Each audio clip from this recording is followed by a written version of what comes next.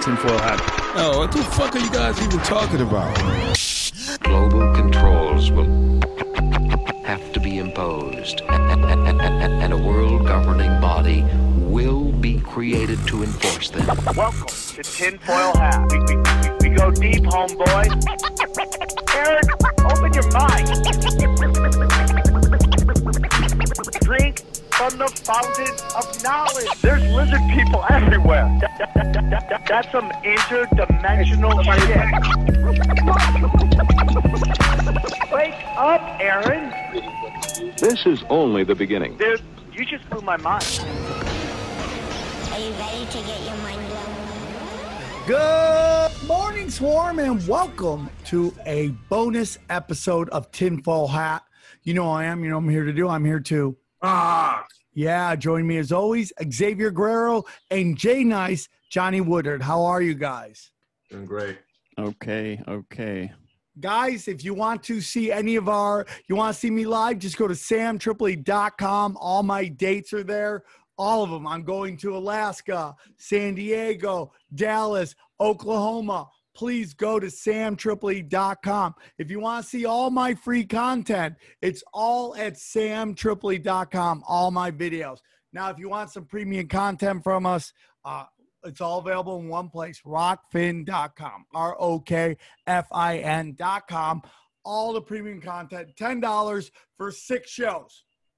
6 shows. 6 shows. That's a lot of shows, okay? So go check that out real quick. New shirts are up at tinfoilhattshirts.com. Shape-shifting Jesus, and I'm almost done with Conspiracy Smoke Show and Good Morning Swarm. I just got that design. So shirts galore. Great way to support the show. Go to tinfoilhattshirts.com. Johnny, anything else? New Broken Sam will be dropping the weekend, so check that out. Go check that out. Xavier, anything? We got the new Dodger tinfoil hat shirt out. Go get it. Is it up? I like that. Is it up? Go check it out. It's a baseball tinfoil hat. I love the shirt very much, and go check it out. And hey, man, this is a great conversation. We have 2 gentlemen on to talk about police reform and their organization called Thick Red Line. The links for everything on this show, whether it's our guests, their organization, sponsorship, all available below in the description of the episode. Thank you guys so much for tuning in and enjoy the show. Drink from the fountain of All right, and let's get into it. I'm very excited to have both these guests on. I think this is a very important topic. We're going to get into police, law enforcement, and their role in society in terms of what the power structure and what the masses want, and that kind of relationship. And I think this is a very important conversation. We have our returning champion here before. He's been on Tinfoil Hat, and we're glad to have him back. Please welcome Howard Lichtman. How are you, Howard? Hey, fantastic, and good to be with you, and good to be with your audience. Always a pleasure. And joining us for the first time, he's a former police officer, and he's a part of this whole organization that they'll give us a little bit of a more understanding about. Please welcome Destry Griffiths. How are you, brother? I'm good. Thank you for having me. I really appreciate it. I'm honored. Well, I'm glad to have you on as well. This is a big topic for us. And, when you were on before, you were talking about this organization that you're working with called Thick Red Line. And I thought, what a wonderful time to have this kind of conversation about police and their role in enforcing laws, whether they are just or unjust. And with this new variant coming out that everybody's the boogeyman, the Delta variant's coming, and what that means for businesses, schools, and just our whole way of living. So thank you very much. I know we know Howard from his last appearances before. Destry, could you tell us a little bit about yourself? Well, I'm a former police officer. I retired. I'm semi-retired now. But I worked as I did 21 years stint. I was a DARE officer for 14 years. I was a school resource officer for 3 years. And I had this crazy old uncle that when I first got into police work got me kind of looking at the whole grand picture in a different perspective. And so I'm really thankful for him kind of being my mentor and kind of leading me to understand even police work. And one of the great books that I read before was The Law by Frederick Bastiat. And that really got me thinking and trying to understand what the law was all about and what police work was all about. And so for me, when I got into police work, I had other relatives, including my brother that was a police officer. And luckily, I don't feel like that we were heavy-handed. We were for the service. We got in for the right reasons, I do hope. And I enjoyed it. There were some things that I didn't like, and there were some things that I did like. But overall, I think that I had a pretty good career. I made enemies, but I also made friends. More or less, the enemies was sometimes the administration, but the friends that I made was the public and the community that I served. So I feel really good about that.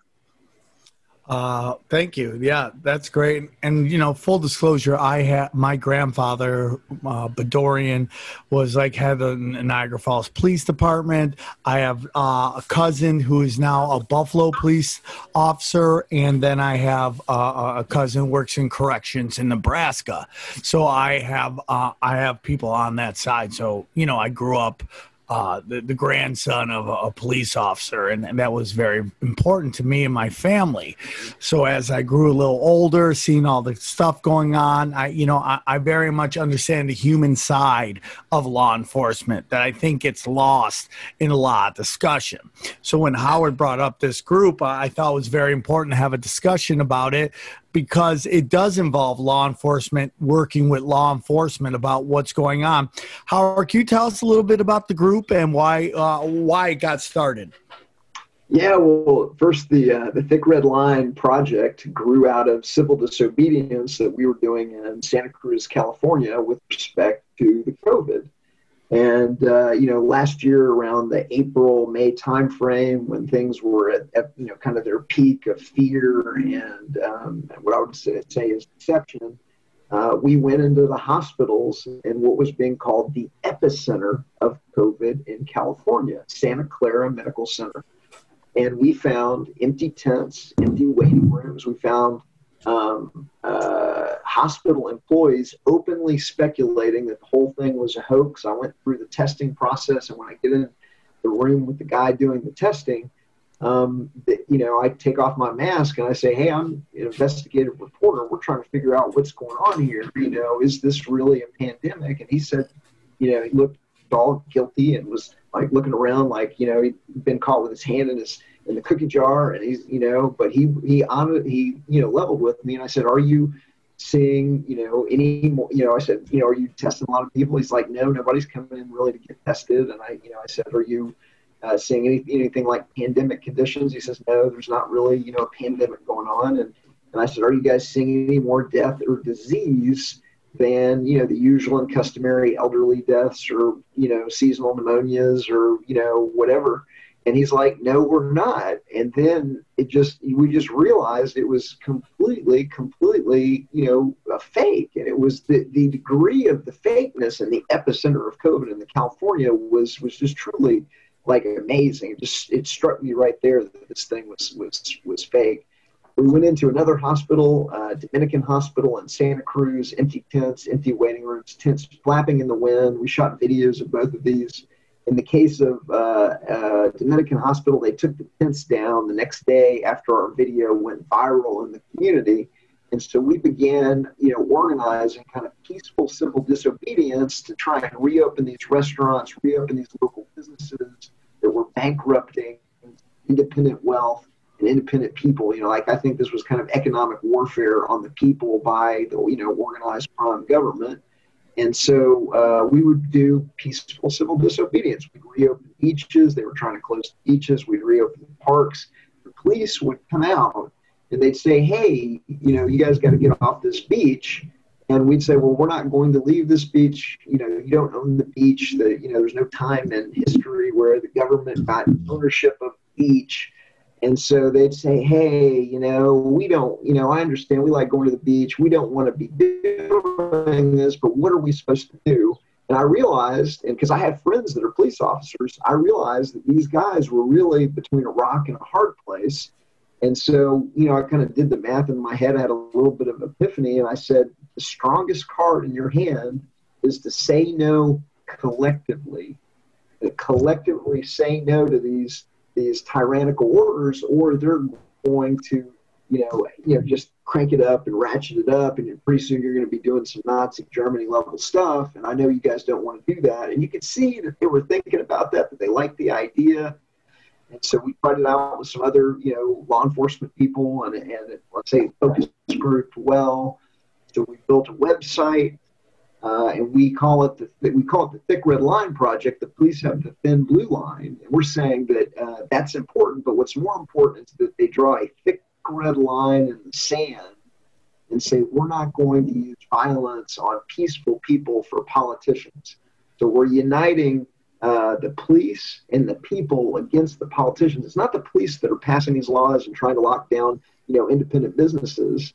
And so the thick red line is what is the denominator? What is the litmus test of is a law, just? And so you obviously can't use politician law. If you use politician law, then you get sundowner laws, you get slave laws, and you get Jim Crow laws, and you get Nazi Germany. And so you can't use politician law. And so what we do is we're educating the police on something called natural law that has a 1,000-year history across multiple different civilizations. It's essentially a codification of the golden rule. Do unto others as you would have others do unto you. And the idea is in natural law, there are 5 main transgressions. There's murder, there's robbery, there's theft, there's trespass, and there is extortion and coercion. And these are all obviously wrongs because there is a victim. And so those are, because they're wrong, many people don't realize that when you hear people say, I have a right to this, or I have a right to own a gun, or I have a right to something else, that also comes from the natural law tradition. And in the natural law tradition, a right is anything that's not a wrong.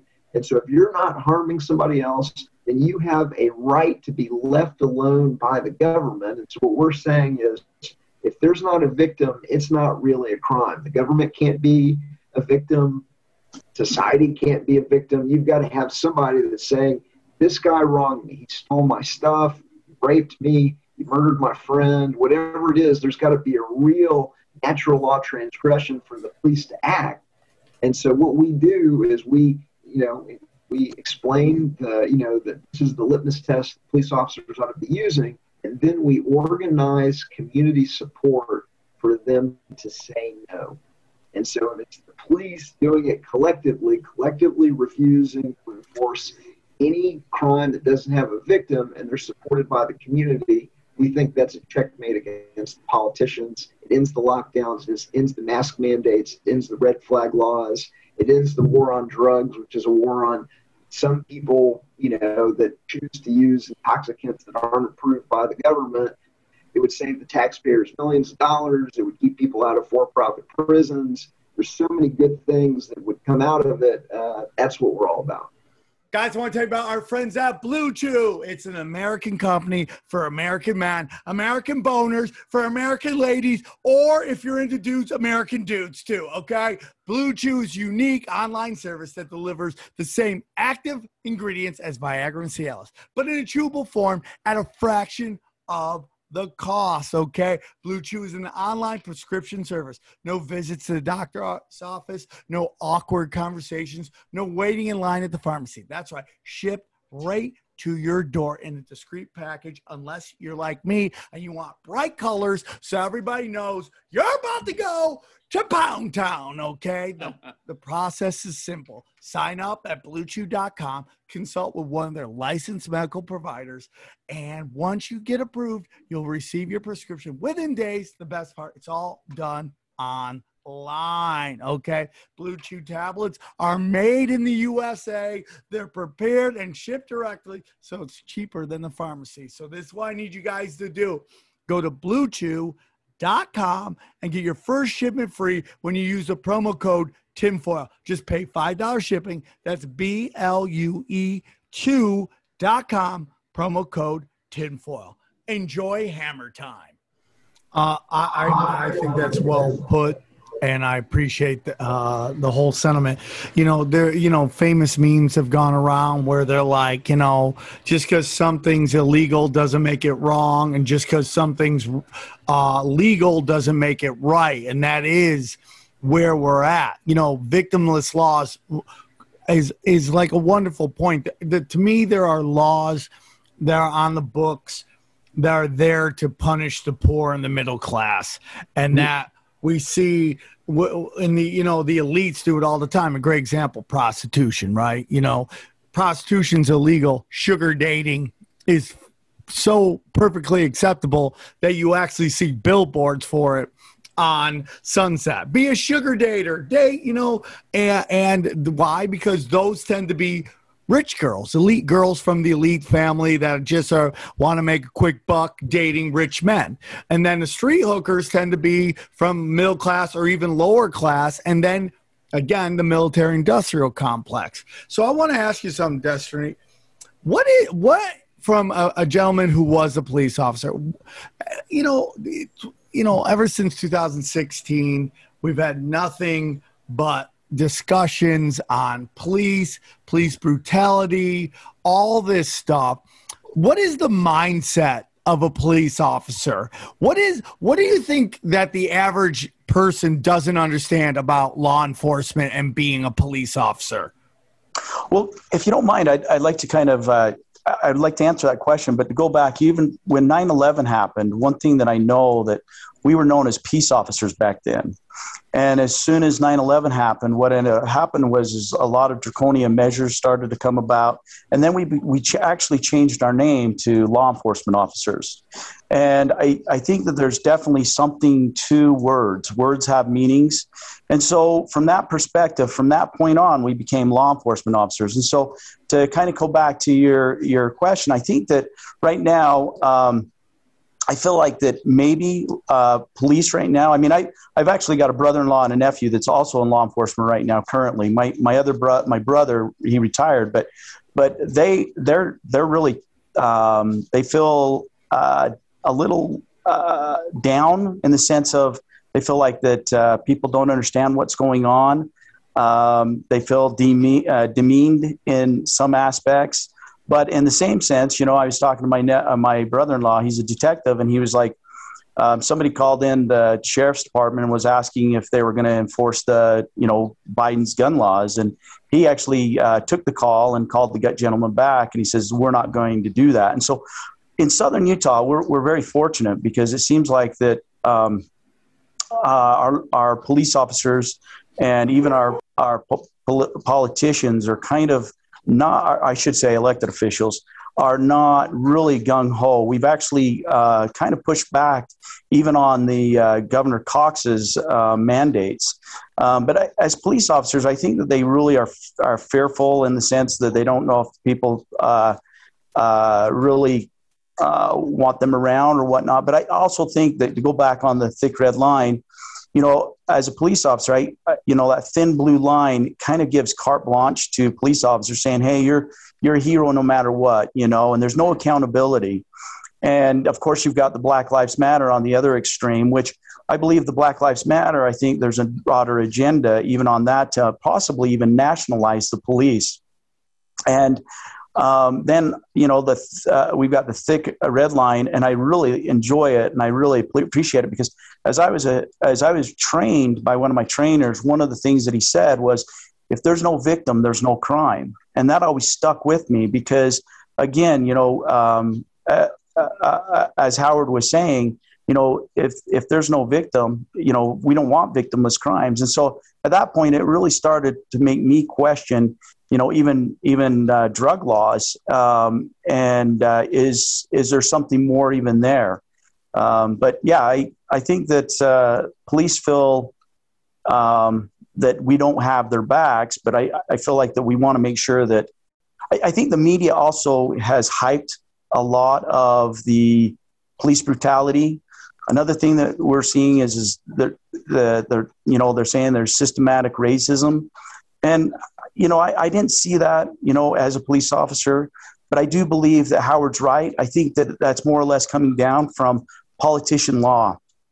And as police officers, we're order followers, and it's hard for us to be able to say no. I mean, what Howard is saying is correct, but it is really hard for us because we have bills to pay, we have families to feed, and it's a job, to a certain degree. So it's hard for them to say no because they've got to pay bills.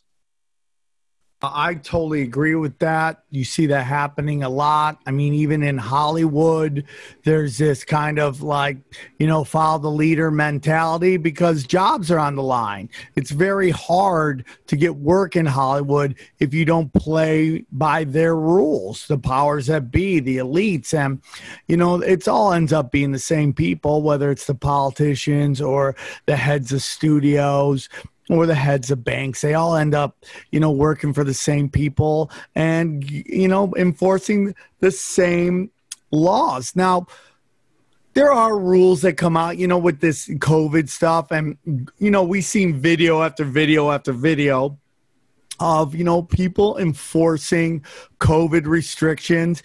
And these are mandates that aren't actually laws. There's no voting on them. There's a governor that has been given these ridiculous powers, and he makes these rules that make no sense to anybody. And then there's the enforcing of it. As you watch it, and I don't know what went through with Utah and stuff like that, I think that's where you're out of. But as you saw that on a general, a national level, what do you think is the mindset of the officers when they're having to do this? When they're having to go to a coffee shop and be like, you guys got shut down because you guys have 6 people within 3 feet of each other. And when we're talking about what cops and why we should respect them, because nobody calls the cops when something good is happening, unless it's a bachelorette party, right? That seems to be the only time cops are called in for fun. But outside of that, nobody's really calling the cops when it's a good time. Okay? So the notion that police are being called to shut down a coffee shop because maybe there's a limit on 8 people and there's 10, and they're having to enforce these, and sometimes it seems like it gets a little out of control. As a police officer, what is your thoughts on that, and what do you think is going through the minds of those police officers?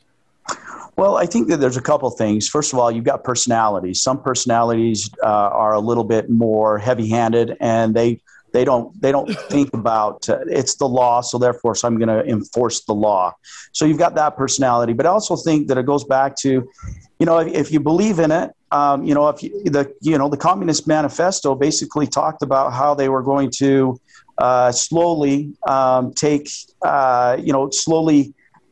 even within our school system, change the perception and change the whole dynamic in our thinking process.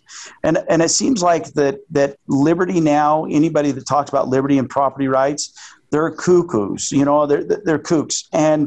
And it's almost driven out of the mind that anybody that talks about constitutional rights or anything like that are actually in the wrong. And yet the government is right. It seems like it's the state versus the individual. It's not the Republicans versus Democrats. It's the collectivist versus the individual. And I think that that's one thing that you're seeing. And so I think that you have a number of personalities. Plus, when as I was about ready to retire, one thing that our chief wanted to do is he wanted more officers with college education. They wanted degrees.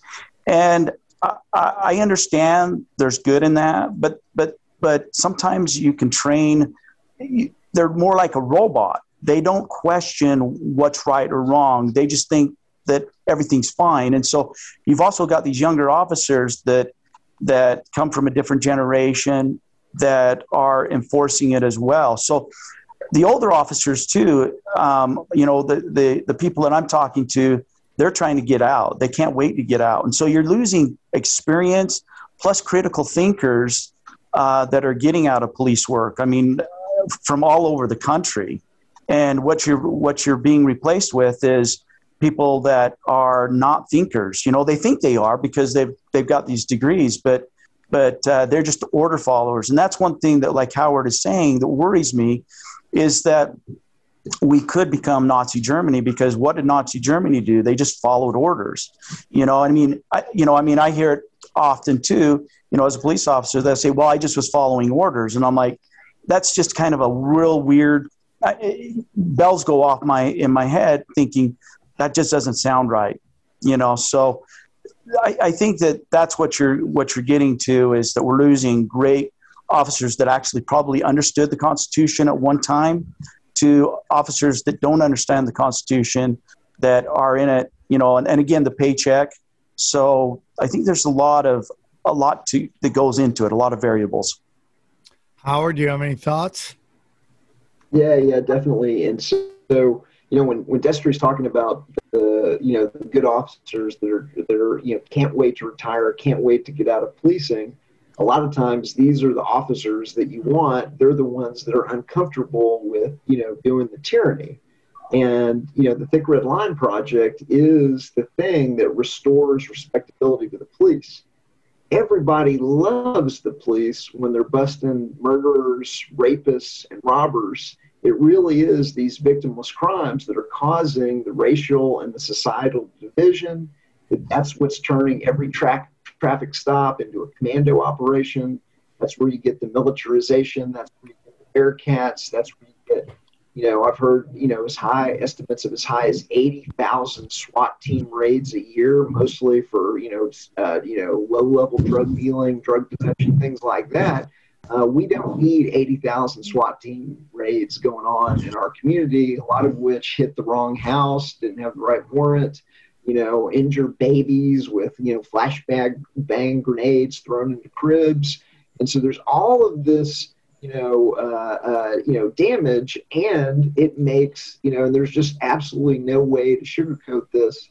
It makes the cops the criminals. And so there has to be a denominator of what is right and what is wrong. And under natural law, if you're using violence on peaceful people that aren't hurting anybody, that makes you karmically the criminal. I mean, you may not be arrested by, you know, your colleagues, but anybody that understands that karma is always operating at full scale in the universe, and the officers that are going along with this are ultimately going to have to pay the karmic price here. And so by going Thick Red Line, saying no to the politicians, supported by the community, because the community does not want this going on. We've had people, we've now bought and distributed. At thickredline.org, we have a handbook that explains the basics. We've distributed over 1,500 copies of that. We've got some cards for cops that explain to officers the basics. We've now had people buy and distribute over 20,000 plus copies of those nationally from almost every single state in the United States. And people are getting their own communities organized to build support for their police to say no to the politicians. I've not read, I really haven't run into anybody yet that wants the police to be, doing these kind of victimless crimes, this victimless crime enforcement. And so if they say no, that, boom, instantly restores respect for the police. It breaks the backs of the drug cartels. It breaks the backs of the human traffickers. It saves the taxpayers billions. It focuses the police on real crimes with real victims instead of wasting their time on stuff the community doesn't want them to be doing, and really like completely aggravating the community. That's the reason. Like, you take a look at Eric Garner in New York City, who was choked out and killed for selling Lucy cigarettes on the street corner. That's not really a crime. Choking out, trying to put somebody in a cage for selling Lucy cigarettes, that's the crime. That is the violation of natural law. That is the thing that led to his death. We've got to stop stuff like that, and then that instantly restores respect to the police.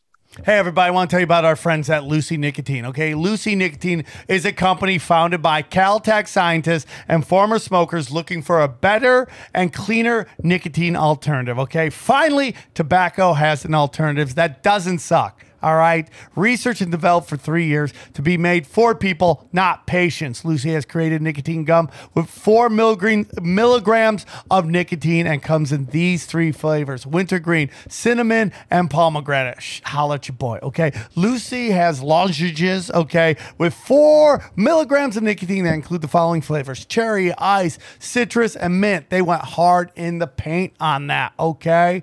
And it's convenient and discreet. Products can be enjoyed anywhere, on a flight, at work, at the gym, on the go. It doesn't matter, okay? So it's 2021. Get rid of your cigarettes, unplug your vape, throw out your dip, okay? And get some Lucy nicotine gum or lozenges, okay? This is the real deal. A subscription to Lucy comes directly to your door each month. It's so simple, and you don't have to leave your house because Lucy has delivery down, okay? Lucy lozenges and gum, okay, also have FSA and HSA eligible, so you'll be able to spend pre-tax dollars on them, okay? This is for the TFH swarm, okay? Go to lucy.co, C-O, okay? LUCY.co, and use the promo code TINFOIL to get 20% off all products on your first order, including gum or lozenges, okay? This is lucy.co. Use the promo code TINFOIL at checkout, okay? I also have to give this disclaimer. Warning, these products contain nicotine derived from tobacco. Nicotine is addictive chemical, okay? Lucy.co, and be sure to use the promo code TINFOIL. I completely agree. You know, when that case came out, it is of my humble belief that they have videotapes of all of these crimes, and they pick and choose which one they release so that there's enough for both sides to lose it. You have cops obviously using what is believed to be too much unnecessarily violence and force, and then you have on the other side a gentleman with a criminal record, possibly having a gun on them when they are not supposed to. And there's enough for both sides. There's enough ammunition for both sides so they could argue about it all the time.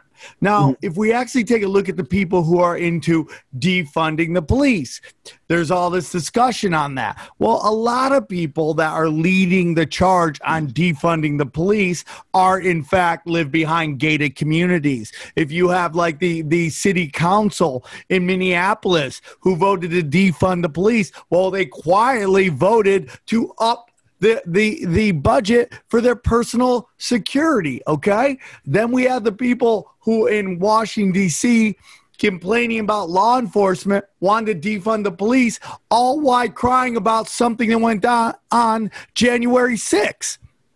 I mean, it's the hypocrisy of the situation. You know, it's rules for thee and not for me. They don't want the cost to be funded except when it comes to protecting them and their asses. That's when they want it. And that's ridiculous. And I also believe, and I'd love to hear your thoughts on this, Destry, your thoughts on the militarization of police. We're seeing this kind of all this military equipment, the training, we're now hearing that, you know, Israel and Mossad are coming to train officers in the United States, police officers. What is your whole thoughts on that? Well, can I go back just real quick on the natural law kind of? You could talk about anything you want, man. Okay, thank you. In police work, we do have it's the use of force continuum. And the use of force continuum goes from, you know, different levels. And the first level is just mere presence. And then it goes from there as, you know, verbal communication. And then it goes for impact weapons. And then it goes to tasers. And then it goes to deadly force. So whenever we make a law, the legislatures or whoever, it's the legislatures that are supposed to make the law. But when the legislatures make the law, they've got to realize the outcome could be death for this law. And so that's what we've also got to educate the legislatures and saying, listen, if you're going to pass this law, you're going to put not only the officer in jeopardy, but you're going to put the citizen in jeopardy. So is this a law that we want to pass to put everybody in jeopardy? And so that's why the victimless crimes, I think, is so critical for us to reassess and to think about over that, because people are getting killed for that. I would like to know, the statistics on, how many officers have been killed actually enforcing victimless crimes. And I don't know if we could find a statistic on that, but it would be really interesting to do that.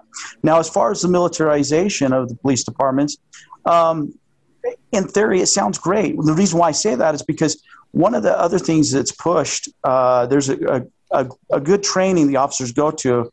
I think it's called officer safety.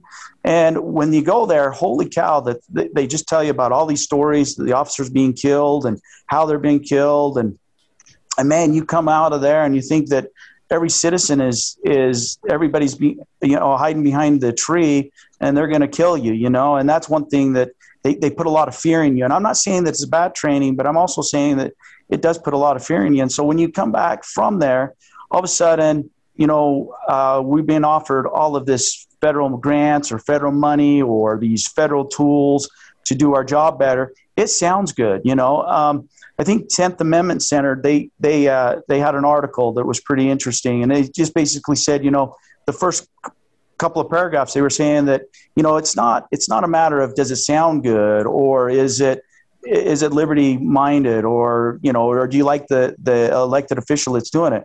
The first question you should ask is it constitutional? And one thing that I feel like is that the federal money and the federal grants that are going to these cities, to states, what you're seeing is actually, I think, a runaround the Constitution. I think that I think it's a runaround on the separation of powers.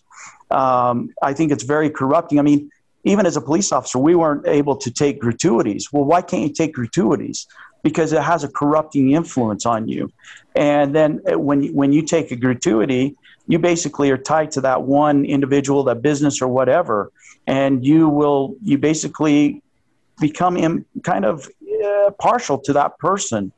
And so when we take federal money, I think that, again, it's going around the separation of powers, and it's a corrupting influence. And we don't get it. We don't see that. And it's just like, well, hey, it's money and it's okay. And that federal dollar is actually, I think, corrupting us and militarizing us and getting us into that. And, I had an opportunity to be a SWAT officer or a school resource officer. And, I wanted to be a SWAT officer, but I decided that the school resource officer was probably the best choice. And I'm thankful I made that choice. But it has a different mindset. When you go through that SWAT training and you get all that equipment, you really are more in the line of they are the bad guys all the time. And I just think that another thing we need to come back to is we need to come back to the police officers are public servants. And I think that sometimes people don't like to hear servants, because then at that point you feel like that, you're downgrading that person. But that's one thing that I feel like that all government officials should realize is they are public servants to us, and including police officers. And it's an honor to serve the community. It's not a bad thing to be called a public servant. So I'm definitely worried about the militarization of the police. I couldn't agree more. The more you militarize the police, there's a saying in recovery, and it's basically like to people who try to get sober, and then they go to bars, and it's like if you hang out in a hair salon long enough, you're going to get a haircut, right? So it's the same thing. If you have all this militarized weaponry, you're going to eventually want to use it. I mean, it's just the way it is. I mean, eventually it's going to be used, and that's kind of what I'm nervous about. And, and I've seen stories on it. John Oliver, back when I liked him, did a great story about how these small law enforcement companies are getting all this militarized weapons, but they don't know they're not trained in how to use them. So now you have just kind of guys with these giant weapons with no real training in, trying to use them, and it kind of just gets out of control. And it's eventually going to lead to some kind of chaos right there. Howard, do you have any thoughts? Do I ever? And by the way, we've got that episode of John Oliver on the civil asset forfeiture. I think that's the civil asset forfeiture episode, and we've got that at thickredline.org, and it's hysterical and scary at the same time. But what this police militarization, I think that, first of all, Washington, D.C. is out of control. We're supposed to have a constitution that limits the federal government to Article 1, Section 8, and in Article 1, Section 8 says the federal government can do these specific things, and then if we didn't specifically enumerate it in Article 1, Section 8, then the federal government can't be doing it. Now the federal government is doing everything from handing trillions of dollars to private banks, private companies through these bailouts and stimulus, to handing trillions of dollars to a military-industrial complex company for wars that we don't need to be fighting based on lies and manufactured intelligence. I'm talking about Kuwaiti babies tossed out of incubators, the Gulf of Tonkin incident, weapons of mass destruction in Iraq, Libyan troops, raping people on Viagra. All of these things have been proven. The Downing Street memo have been proven to be, lies to get us into these wars. Where now all of a sudden, you see the government handing $14,000 for a toilet seat and $400,000 for an F-35 helmet, and they've been caught, in the Bishops Fund, and they've been caught in the Fat Leonard scandal, and they've been caught in all of these different things, and there's just money kind of flying out the door. And so you've got an organized crime government that's robbing people, and now you see them begin to militarize the police. Now all of a sudden the police are the standing army that the quote-unquote founders warned us about. I say quote-unquote because I'm a voluntarist myself. I don't believe the government is legitimate, desirable, or necessary. I think everything the government does would better be done by the free market, by mutual aid societies, by real charity. And so what it looks like to me is we've got an organized crime government that is now arming up the police with surplus military weapons to, and having them lock down the population, bankrupt independent wealth on on what, appears to be lies about a pandemic that isn't really a pandemic. I'm not saying people aren't dying of some stuff. People die all the time, but, there's a 99.96% recovery rate based on the government's own numbers for the quote unquote COVID.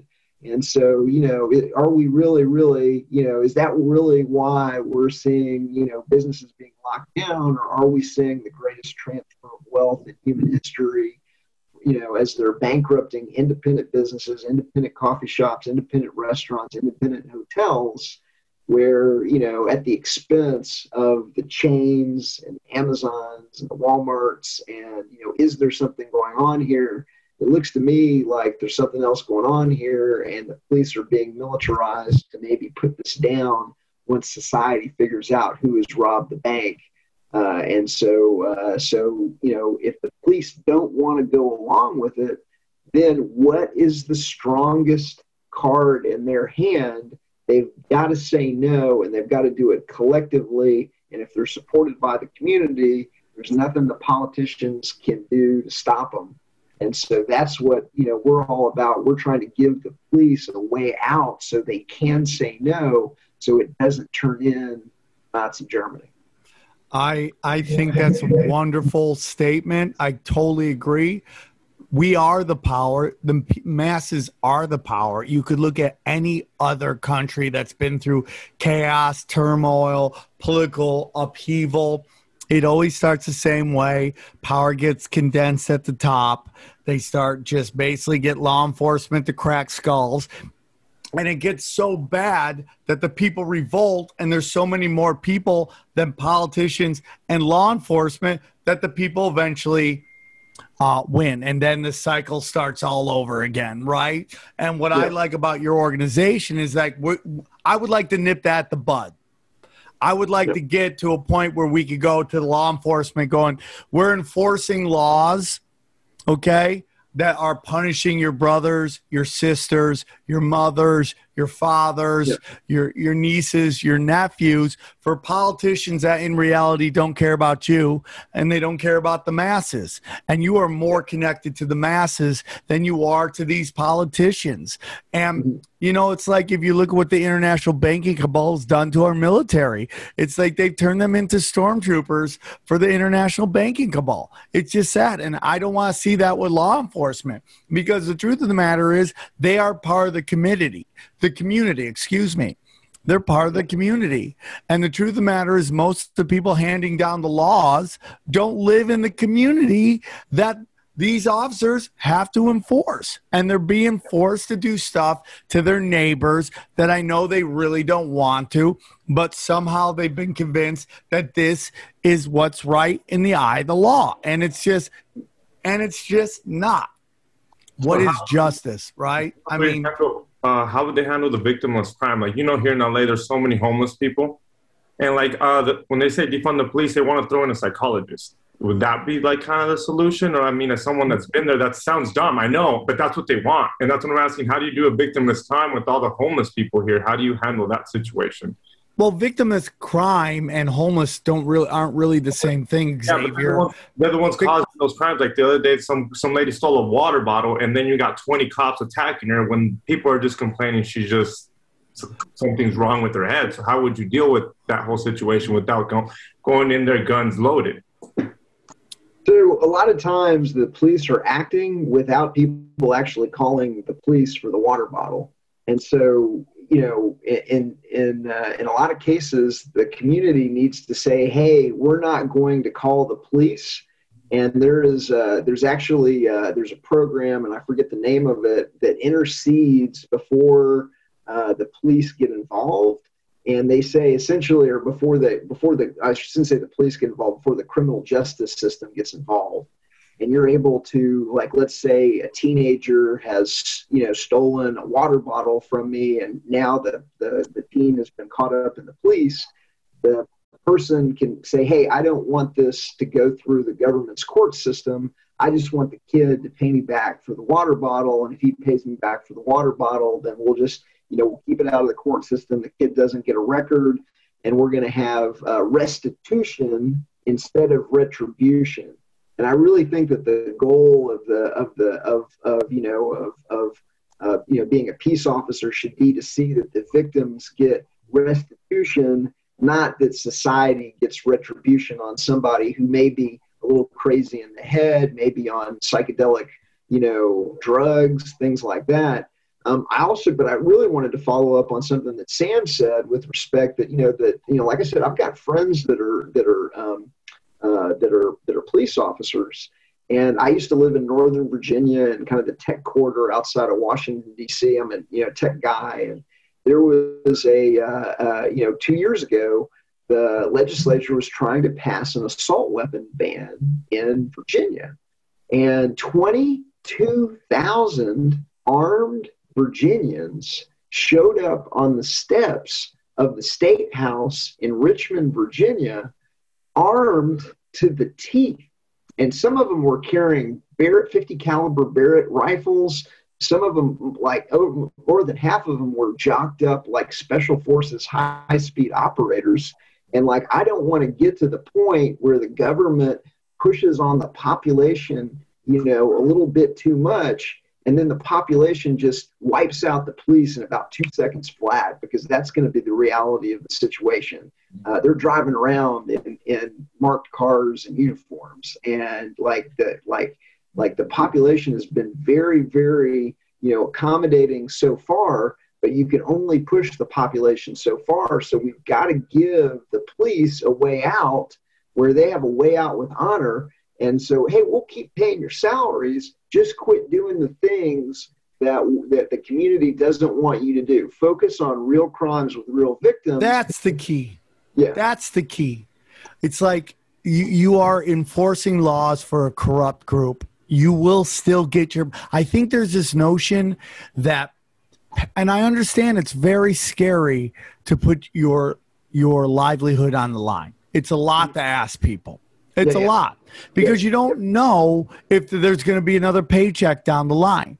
But the truth of the matter is that the people that are asking you to enforce awful laws, okay, if we remove them, you still are going to get paid. I think that's very important that we as a society tell our law enforcement, we need you. We're going to pay you. We just have to stop enforcing these laws. Look at California. Our governor passed these ridiculous mandates that he didn't even follow. He didn't even follow his own mandates. And then he's asking for our law enforcement to go kick in some yoga studio and write citations. And who knows who's inside that, what they're about to go. They're going to kick in the door. Who knows who's inside there? And it's like you're putting them in bad situations. So I think as a society, we have to go, we're going to ask our law enforcement to step down. We have to inform them that they're going to be taken care of.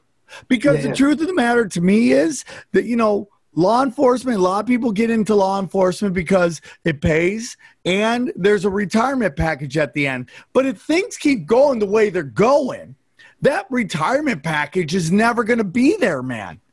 It's all going to crash and burn. And you're going to be working to the end of days just like the rest of everybody because the whole system has crashed on itself because it's ran by people trying to crash it. So we as a society have to sit together and tell our brothers and sisters in law enforcement that we're going to take care of you. We just have to get rid of these bad people. We have no problems with you. We have problems with treasonous bastards who have sold their souls to people who don't even live in this country, in my humble opinion.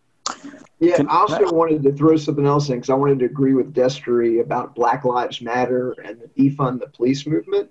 I really do think that that's meant to be divisive. It could be 100%. Yeah, like some kind of federal law enforcement. And so I sympathize with the black community, but let's not hack at the branches of evil. Let's strike the root. The problem, isn't the police. The problem is the police are being asked and forced by politicians to use violence against peaceful people for things that aren't really crimes.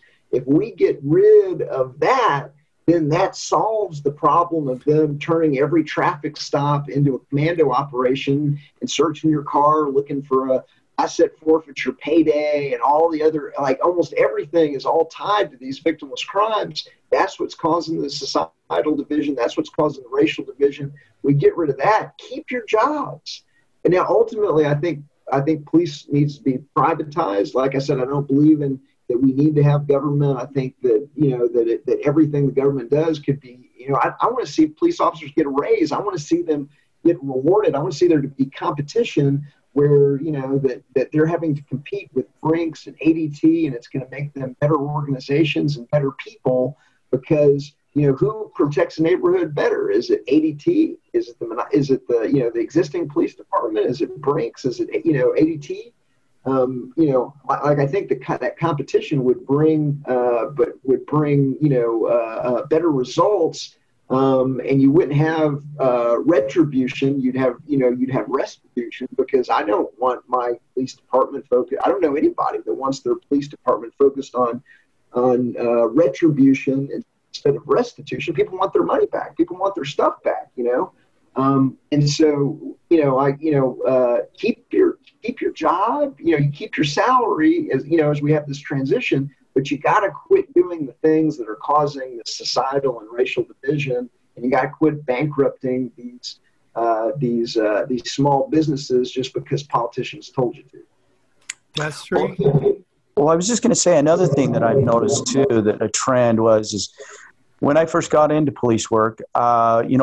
We actually had our discretion, and we were given that discretion, and then all of a sudden one day, out of the blue, it instead of saying can do, it changed in shall do.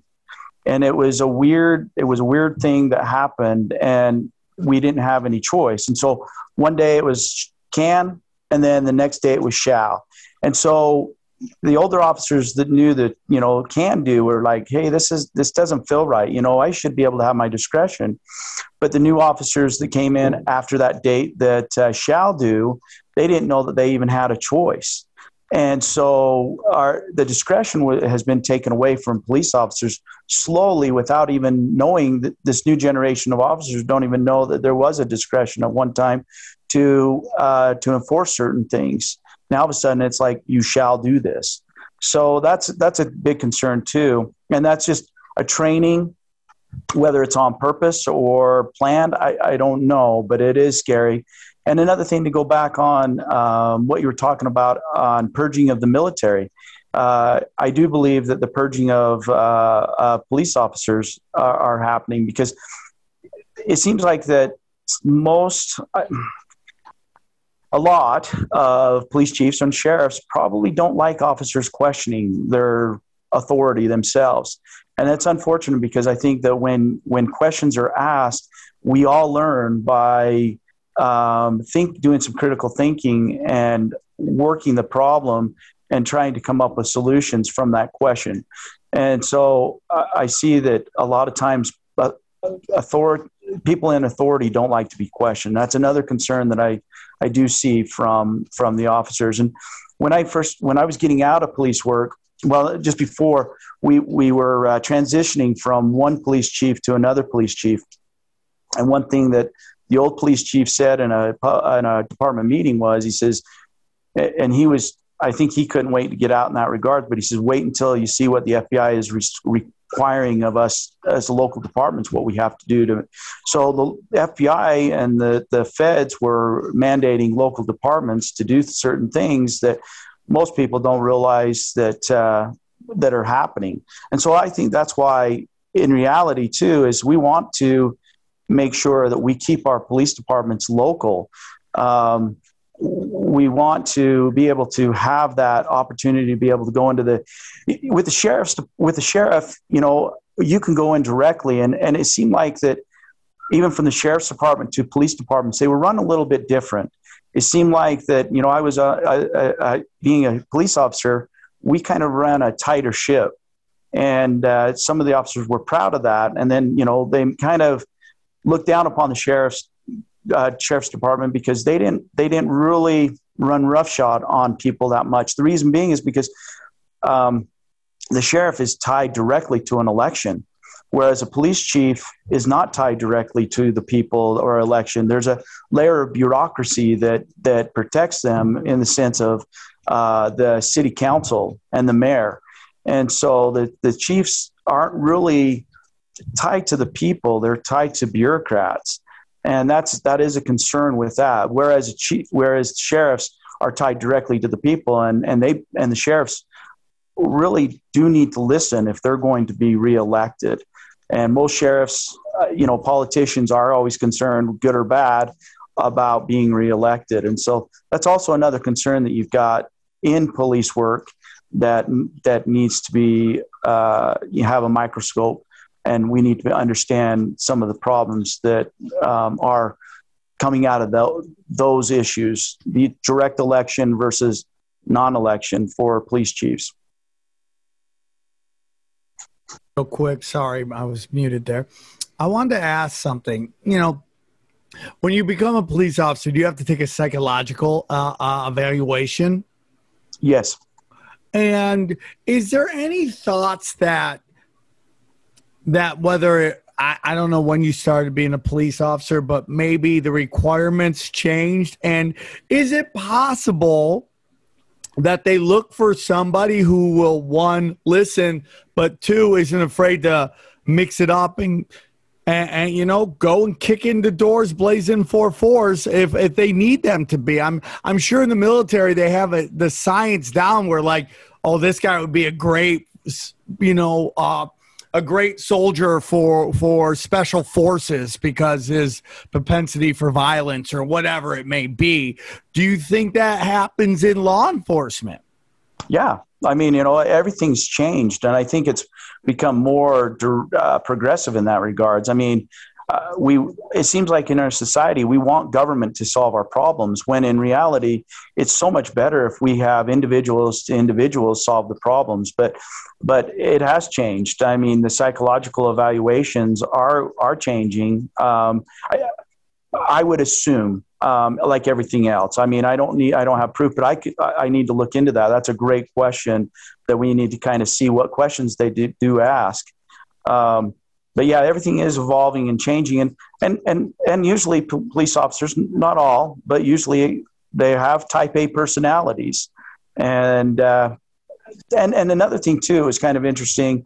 A friend of mine pointed out that again, they used to want veterans from the military to be in police work, and now again they're kind of staying away from veterans, and again going to those people that have degrees. They are coming from the schools that have no life experiences, that are just thrown into police work, and they're kind of more, I would say, on line of order followers. They've been raised in a generation of government is the solution rather than the individual is the solution. So I think that, again, you have so many variables that are coming or crossing into one point or one targeted area. I have a question. As we wrap this up, we're coming to the end. What are some steps that the Thick Red Line wants to take to help police reform? Are there certain topics or points that are very important to your mission that you guys would like to discuss right now? So maybe we can all try to kind of rally behind you guys and help you guys out. Or is there certain different goals or steps you guys want to take? Before he takes that, what do you guys think about the whole entire police riot team that quit together as a group? Oh, we're in Buffalo? No, in Portland. You didn't hear about that? No. Oh, no. I know there was one where a bunch of one whole department stepped down because a cop got indicted. Yeah. Or reprimanded. Is that kind of like what you guys are trying to do? Group everyone together that way it makes an impact.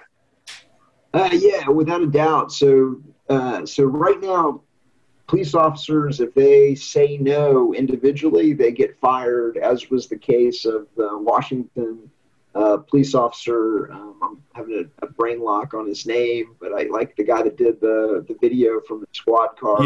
Yeah.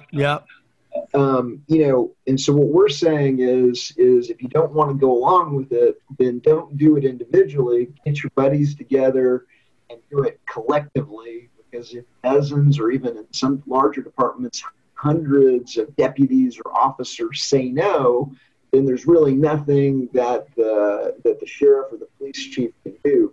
Now, it's much easier if the sheriff goes first and the sheriff leads the way. And to Destry's point, the sheriff is really, I think, kind of the linchpin in the sense that he's an elected official. Police chiefs typically work for the board of supervisors, or the mayor, and the city manager, and they're insulated from from accountability for their decisions because they can't really be fired by the people. Versus the sheriff, he's got to be reelected, and so he's not going to be as heavy-handed as a police chief is going to be. And so what we're doing right now is we're going after the sheriffs that have really already said no, either no to lockdowns, no to mask mandates, no to red flag laws, and we're trying to educate them on the goals of the Thick Red Line Project, and we're trying to get them to say no to the politicians. We're a relatively young organization. We're somewhat underfunded. What people can do, number one, is they can go to thickredline.org and they can take a look at our handbook. They can print it out for free. They can order hard copies of the handbook and our cards for cops, and they can schedule a meeting with their local sheriff or police chief and just, ideally bring other community organizations with you, members of the community, get an in-person meeting and say, hey, flat out, we don't want you to be doing victimless crimes. We want you focused on real crimes with real victims. We have a program to create community ambassadors. And a community ambassador is somebody that is willing to organize support for a sheriff or a police chief within their own community, get the town council on board, get the elected officials on board. One of the members of our board of advisors is an elected alderman in the city of Virgins, Vermont, and he says flat out, I don't want our officers focused on victimless crimes. I want them focused on real crimes with real victims. And so just educating your local city council or your local elected officials as to all the benefits that the town or the community would receive by going thick red line, the savings, we don't need as many prosecutors. We don't need as many, public defenders. We don't have to spend a fortune on jailing people, on apprehension, on officer overtime, on, officers we don't need, on, doing things that get the community mad at them. And is really, probably, costing the community more money than it's raking in excessive fines and what, Sheriff Richard Mack, who sits on our board of advisors, calls taxation through citation. We don't want our officers raising revenue on our neighbors. We don't want them robbing our neighbors. And so that's something else that you can do. We're in the middle. We're trying to close out. We've got a $20,000 GoFundMe going on. We'd like to get to the Freedom Fest conference where we would exhibit with the Art of Liberty Foundation and kind of a joint thing. So we're trying to raise some money for that. So those are all the things that you can do at thickredline.org. But we are, we're trying to get this out in the community. Howard, lean in a little bit because when you get away from your microphone, we can't hear you that well. So one more time. Yeah. So those are just some of the things that you can do, and everything is at www.thickredline.org. All right. Destry, final thoughts? Just to add on that, I think one thing we need to do is also, as a community, rally around our police officers and tell the elected officials, hands off our police officers. We need to kind of fight back, and we need to fight for our police officers to kind of go back into being peace officers, public servants, and to give them the discretion. I think another thing too is I really like Thick Red Line is that they actually do have Zoom calls that we can set up with the police officers that are kind of feeling a little isolated. They can also talk to other officers and see what they're doing and trying to get some ideas and share ideas. And so I think that's a great thing as well. And then I think the last thing is the officer has to educate himself. The process of basically the fighting against the cognitive dissonance that we all have to fight against, because we've all been there and we've all have to start to awaken. And it's kind of like the Matrix. We have to start taking the red pill and start to open our eyes, even though it hurts. We need to really track down the truth. And again, it's going to take the officer wanting and having that desire to educate themselves. And there's going to be times that officer is going to feel lonely, but doing the right thing is the best thing for all of us. And so those are some of the things that I can see, along with what Howard is talking about on going to thickredline.org and reading and printing out that information, and hopefully get those local ambassadors involved and getting talking to individual officers, and hopefully maybe getting more and more officers on board in their communities. I would love that, man. I would love that. I would love a way to let police officers know that they're not alone if they don't want to enforce ridiculous mandates, and to help educate them. And I think Thick Red Line is a big part of that. And anything I can do to help, because there's places where they don't have a lot of law enforcement. You go talk to them, they're like, no, we want the police around. It gets awful when the police aren't around. And the people that are trying to push this narrative about defunding the police, they all live in gated communities. Okay? They all have private security. That's what they have. They want rules for thee and not for me. And that's really what's going on. And it's a nice balance. Okay? And we have to learn to balance it. And being a police officer is not a black and white job. It's a lot of gray. And again, they don't get called into when everything's awesome. They get called in specifically for some very, very crazy moments. And those moments you're not going to be able to follow any book on how to deal with it. And it's just chaos. And, go ride with a cop if you want to find out how bad it could get. Because it can get really bad. They get called into some bad situations. And we have 320 million people in this country, okay? And God knows how many of them are cops. And you're going to take one individual moment in a video and say that's all police officers? It's ridiculous. You're getting mentally manipulated. And then police officers have to understand that, the masses aren't the enemy, and bad drug laws aren't worth, enforcing, man. Because it's like, let's save prison for violent people or people who steal, stuff like that, like on a mass schedule. Let's put these on a mass level. Let's put these bankers into jail and not somebody who's stealing a water bottle because they have no money and we need some compassion. It is a long journey, but I'm glad to know you guys are trying to do something, and whatever this little show could do, I hope we reach some people and open their minds. And, again, like I always say, they say it in recovery all the time, look for the similarities, not the differences, okay? Find what you connect with someone about, and that includes police officers or people who are in rough times and are down and out and just might have to do something to survive. Have an understanding of what they're going through and show a little love and respect. Howard, Destry, thank you so much for coming on. It was a real honor to talk to you guys again, and let's have this conversation again in the future, and hopefully we'll open some minds. I appreciate you guys. Thank you. Thank you for having us. Appreciate that. Yeah, thank you. Thanks, Sam.